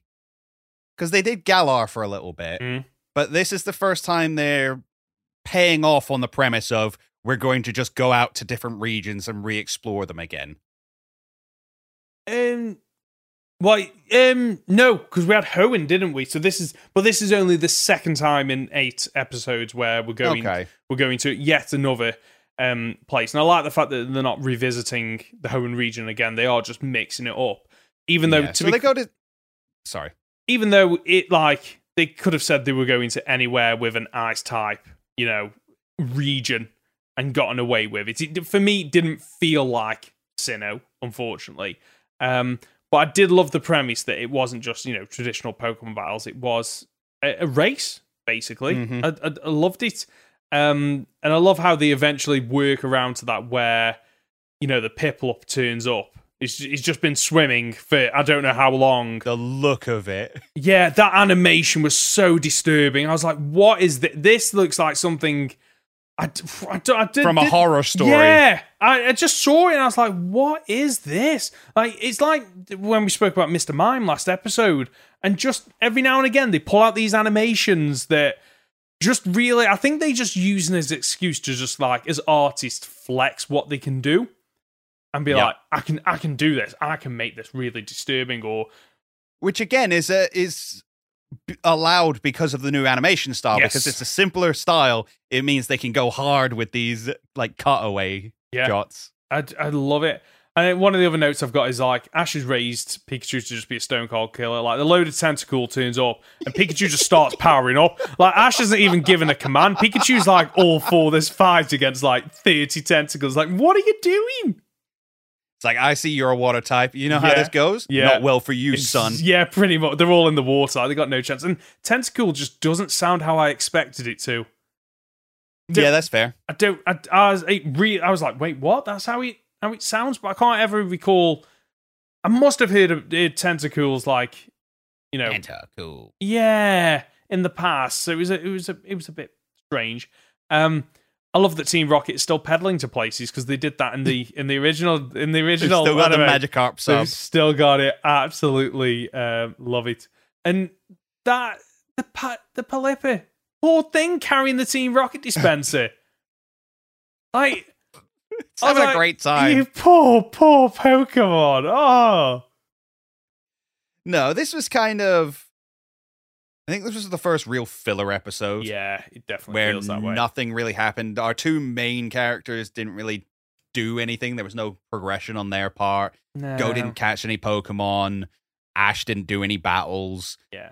The episode wasn't even really about those two. It was about this girl who had a Piplup and a Croagunk, which, just so happened to be Dawn's Pokemon and Brock's Pokemon when we were in Sinnoh. Right. Do you remember that, guys? You like Piplup and Krogan, don't you? Right. Oh, I didn't realize that. Oh, it did throw me that Krogunk is like the rival in its swimming. I was like, okay, every other Pokemon's like mainly water. At least a water type. Except for Pikachu, who of course just does rubbish, which is no surprise.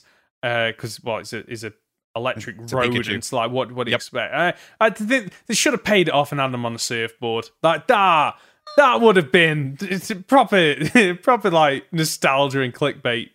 But I would have loved that. Would have absolutely loved that. I think this episode was fine. It was fine. Do we move on?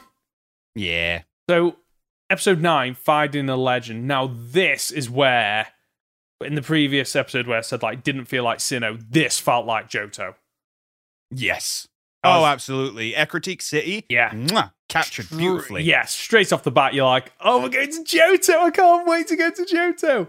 And I just love the premise of this episode and how it just throws a curveball straight away where, you know, they're trying to track down Ho-Oh and they think they find it and Ash just says, who knew we'd find it this fast? And I was just thinking, well, that's convenient. And honestly, I was there thinking, yeah, it's a kids show. I shouldn't be disappointed that they find Ho-Oh in the first couple of minutes. Except he's not.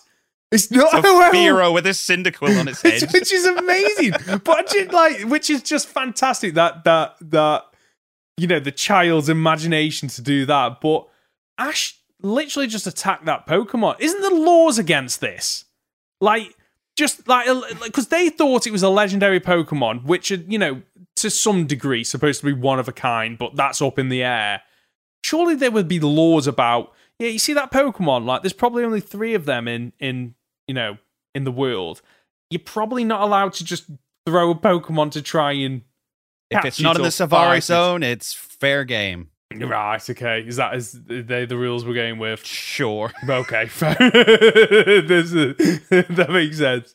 No, I love this one. Yeah.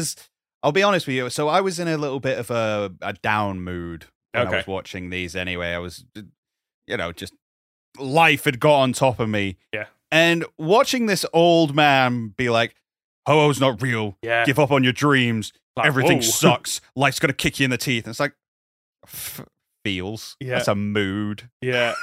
Yeah. I'm on board, dude. That'll do. And then he just has that whimsy brought back to him by these 3 idiots stood on top of a tower going, yeah.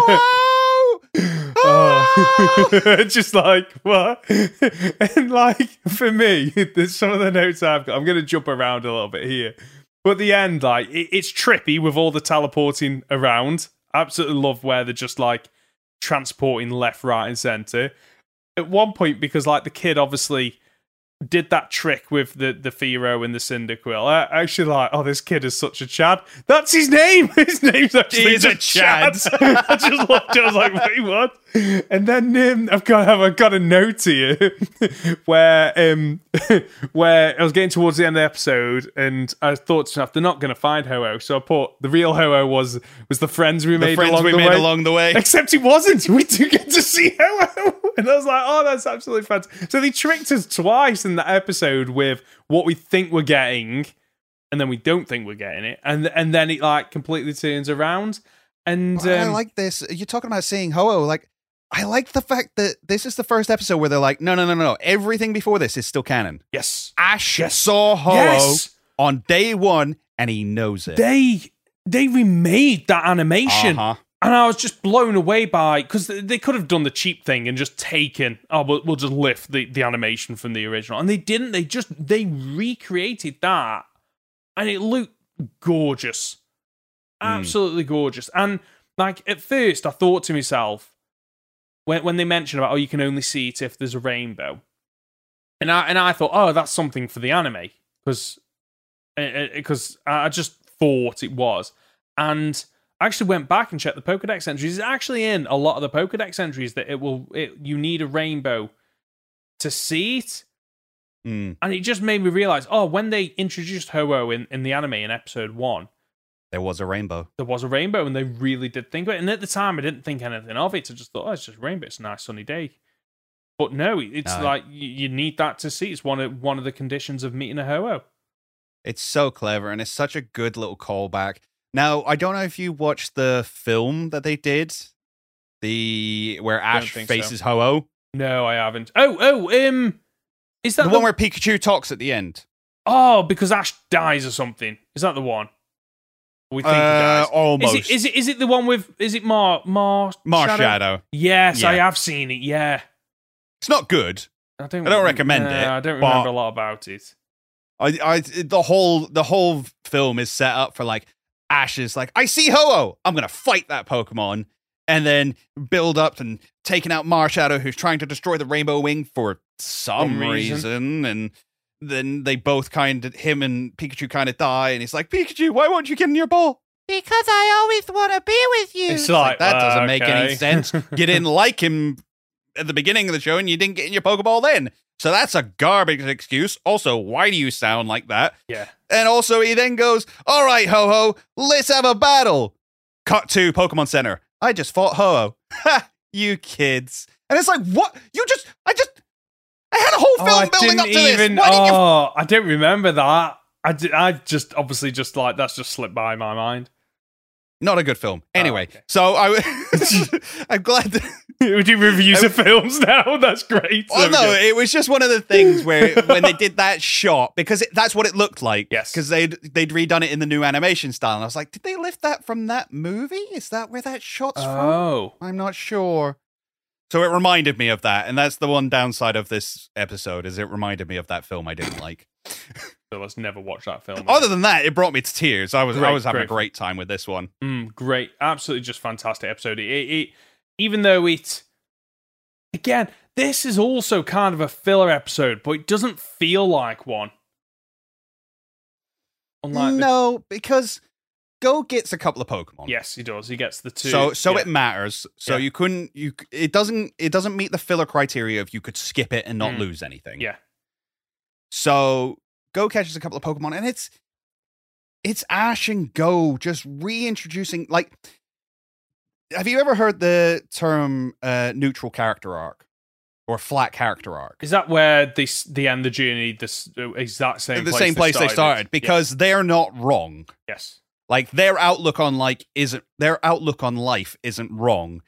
It's just maybe not suited for those around them at the time. So it's more about them adjusting and shifting everybody else's opinion to further match or accommodate theirs. Yeah. And that, to me, is Ash in this series. He's not really got a whole lot more growing to do. He did that over the last 25 years. Yeah, yeah. He is at a point now where he's a certain level of stupid, and he's a certain level of, he's really empathetic, and he just loves Pokemon. But he's still got that whimsy. He's still got that childlike wonder. And that's what this episode is. It's more about, like, no, that is right, and you should really hold on to that for as long as possible. And if people lose it, you should help them find it again. Yeah, definitely. Which is what this series is doing for us. Yeah, so, definitely. We're that old man. We're that old man. We're like, yeah, just give up on Pokemon. Pokemon's for kids. And then, like, it's not. We come back around full circle, and we love it. Should we move on to episode 10, A Test in Paradise? The greatest episode. It's fantastic. Go's actually really clever. Like, like the fact that he figures out the Dragonite locations, and then he figures out when Ho-Oh would actually appear in the previous episode. He's got something about him, this kid. He's book smart. You can tell he's done his research. He's obviously gone to school, unlike Ash, who decided. That one that helps. That's probably it. That'll be what it is. Like, that's why Ash just doesn't know anything, because he skipped school and decided to become a Pokemon trainer. I've always wondered how Dragonair fly.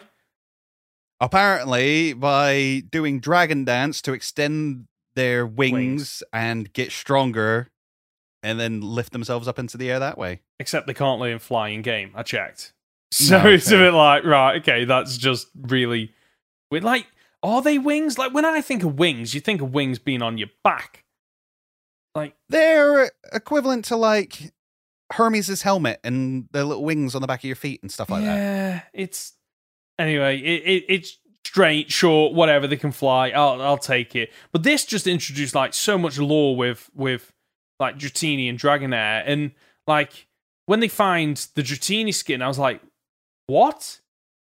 And that's Shed skin. It's yeah, an ability that Dratini has. it's also in the Pokedex, which again I had no idea about, and I don't know how because it was introduced as early as Gen 1 Pokedex entries, and I just never picked up on it. It makes sense, like how how they grow over time, they have to shed the skin and everything like that. I absolutely loved it. And yeah, there's a lot about this particular episode that I like when it comes to the, as you say, like the lore and the legends of the Dragonite Island and the Dratini skin and Dragonair and how they do the dance to get themselves up into the air, and then the Dragonites are going out and saving people and love it. Very cool. It is, and I tell you what, the size of Whale Lord couldn't be happier. Like, yes, he like appears on like there. That's what I want to see with Whale Lord. That is a realistic size Whale Lord, and it uses Splash, and it actually does something. Yep, it makes sense. Like, it actually does make sense that Splash would do something. Would cause a giant tidal wave. Yes, it absolutely does. I love the fact that Ash got an electric shock from using Electro Web. I didn't expect it, but I'm glad I got it.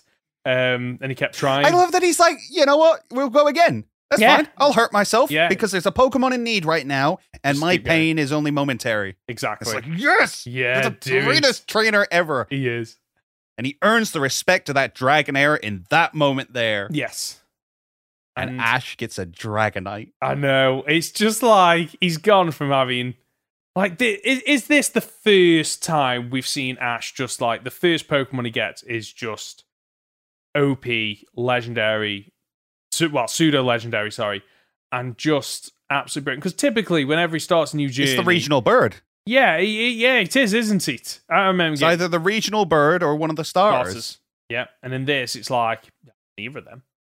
Yeah, Dragonite. Let's just build a team. And I just love what they're doing with this series, how it isn't just, at least not at this point, just a straight, we're just doing all the gyms from the games. It is just taking its time to explore and try something new, and I love it. Also, Go finally, I will admit it's like the last time, but he finally has trouble catching a Pokemon. Which Pokemon does he try and get? The Dugong.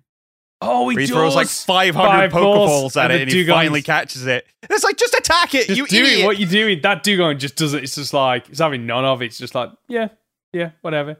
I think the only other comment that I've got is this episode, and I think it's episode 8, is with the Team Rocket ball dispensers. Like, why is it random? It makes no sense. Surely you would want the type advantage. You would go, right, okay, he's got a Pikachu. Let's turn it. Right, we need ground type Pokemon or something like that. Like, the whole random element is... I know it's fun. I know the purpose of it. But from an in-game, in-universe perspective, surely you'd want to select the Pokemon.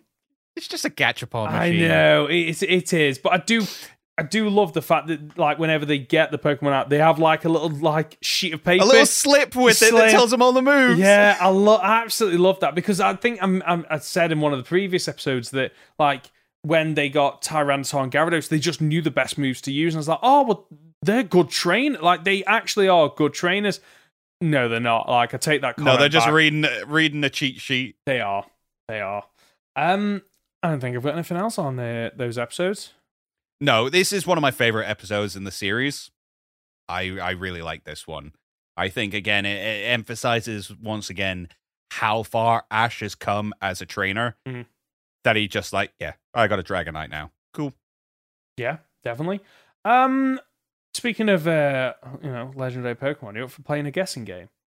Oh, it's not a guessing game. I'm gonna know the answers someday. Oh well, if you're ever gonna do one, it's going to be this one. If you're ever going to get those perfect score, it's going to be this one. Because in front of me, I'll start off with the first Pokemon. But for those of you that might be new to this, in front of me, I have 3 Pokemon with 3 Pokedex entries each. But Connor has to guess the fake entry. He hasn't had a perfect score yet of, guessing all 3. And I haven't had a perfect score yet of you failing all 3. So he is hoping one of us, is right this time. So the first Pokemon is Arcanine. Oh no. Okay. Yes. Oh, yes. So, first entry, a legendary Pokemon in China Many people are charmed by its grace and beauty while running. Second one is Arcanine is known for its high speed. It is said to be capable of running over 6,200 miles in a single day and night. The fire that blazes wildly within this Pokemon's body is its source of power. And the final Pokedex entry, a legendary Pokemon in many parts of the world. Its grace and beauty charms the hearts of many trainers.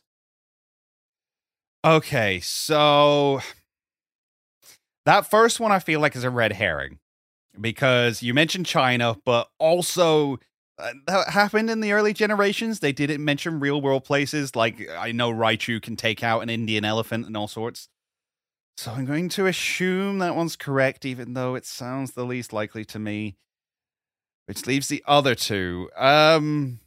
The third one said legendary again, which we know it's the legendary Pokemon. So you could. The thing is, I now don't know the Dex entries. I'm trying to work you out more than here. I love it.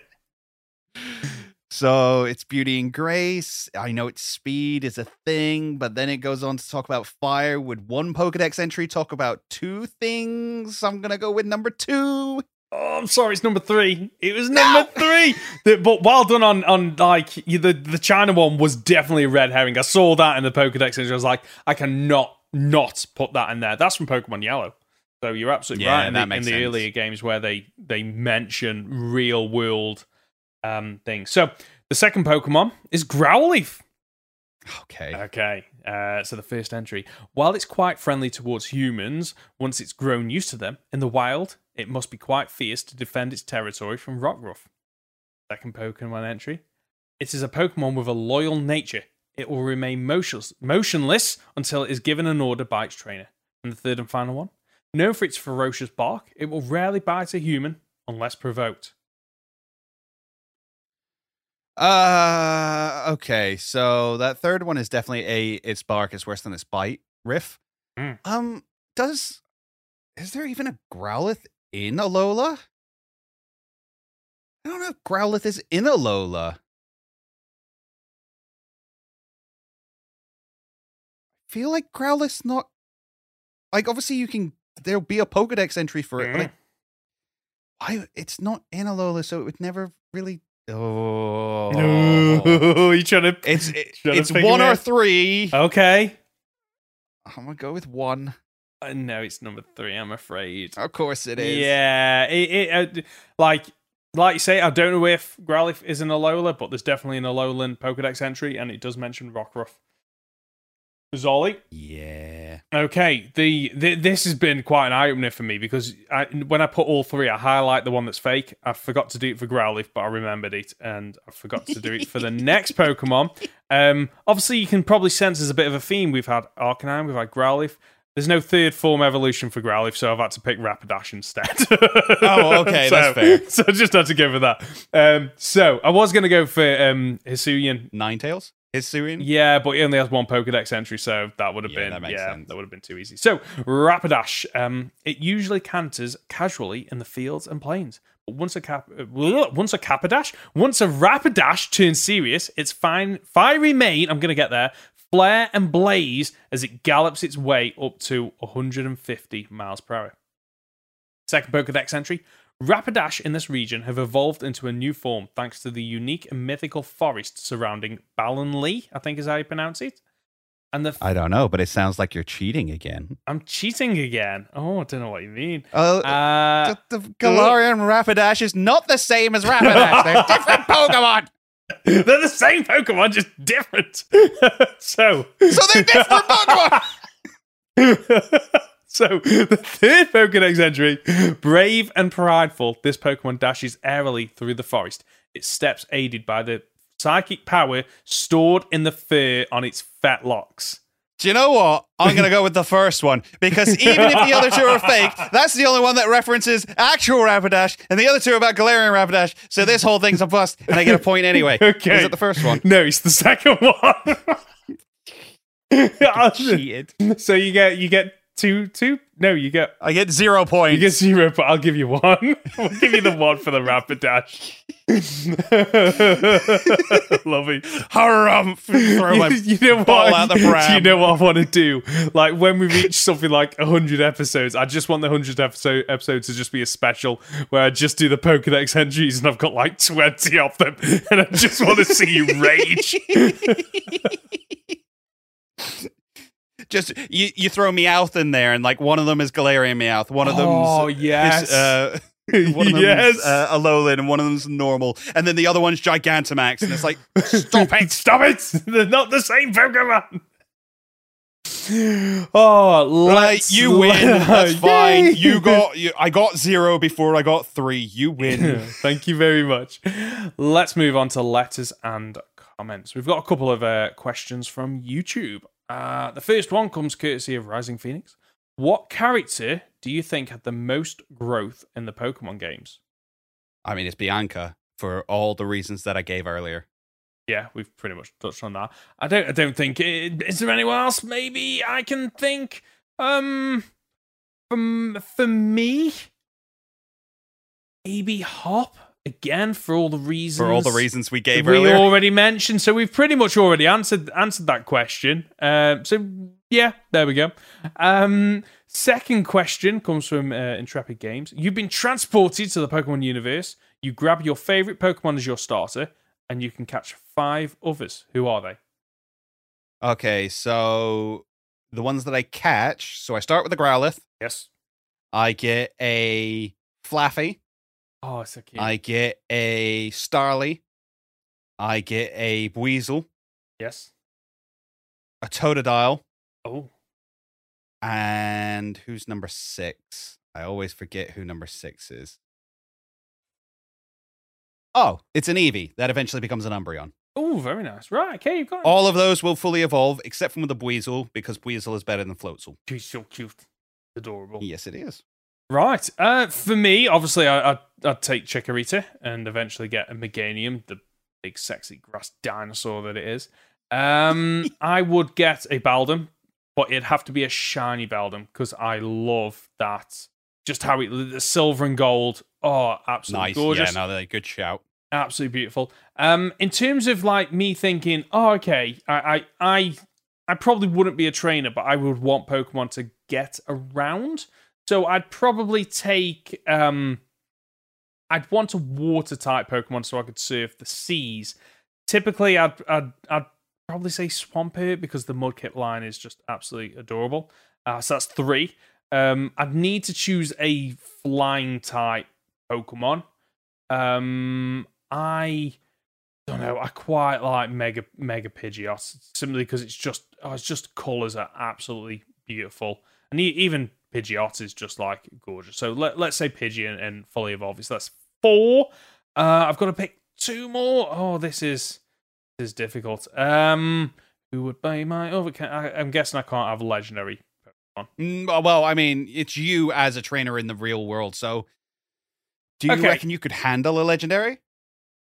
I could, I could maybe. No, the fact that I'm hesitating says no. That it's one of the things. It's like, dragon types, pseudo legendaries. They may be off the table unless you're a really good trainer. Yeah, they likely would be. Unfortunately, I think I would actually like a Pikachu as well, like because they're quite furry and cute and everything. I think I've always had a soft spot for Pikachu, which leaves me with 1 more Pokemon that I can have. Can like the Abra line teleport other people or not? Yes. Well, there you go. I'm having Abra because then I can just save money on transport and just get it to teleport me wherever I want. There we go. Done. There we go. Easy peasy lemon squeezy. So, if you've got a comment or question, you can reach us by leaving a comment on our podcast on YouTube or by emailing goldenrodpod@gmail.com. So, Connor, quickly, because this is coming up to 2 hours. We're going to get this in under 2 hours. What content have you got coming up? I believe either yesterday, today, or tomorrow there will be a video coming out. What's it on? Oh, yes, it's my final analysis of the last trailer for Scarlet and Violet. Oh. So it is covering something that we kind of touched on in a previous episode, so you can go back to there if you want a spoiler.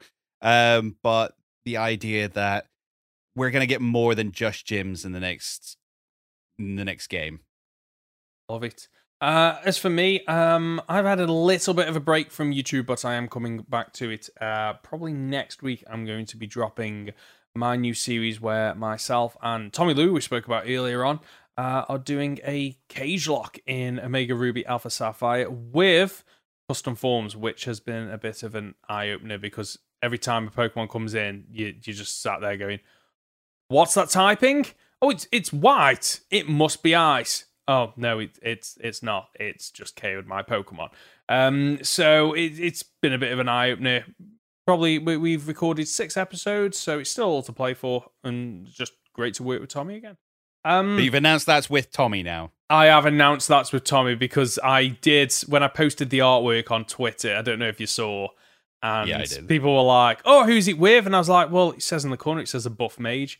And I was just like, what? And it's with Tommy. And I'm like, no, it clearly says it's with a buff mage. And no one was out. Everyone knew I was doing it with Tommy because we followed the format of we do the remakes in the cage lock format. So I think people just knew it was coming.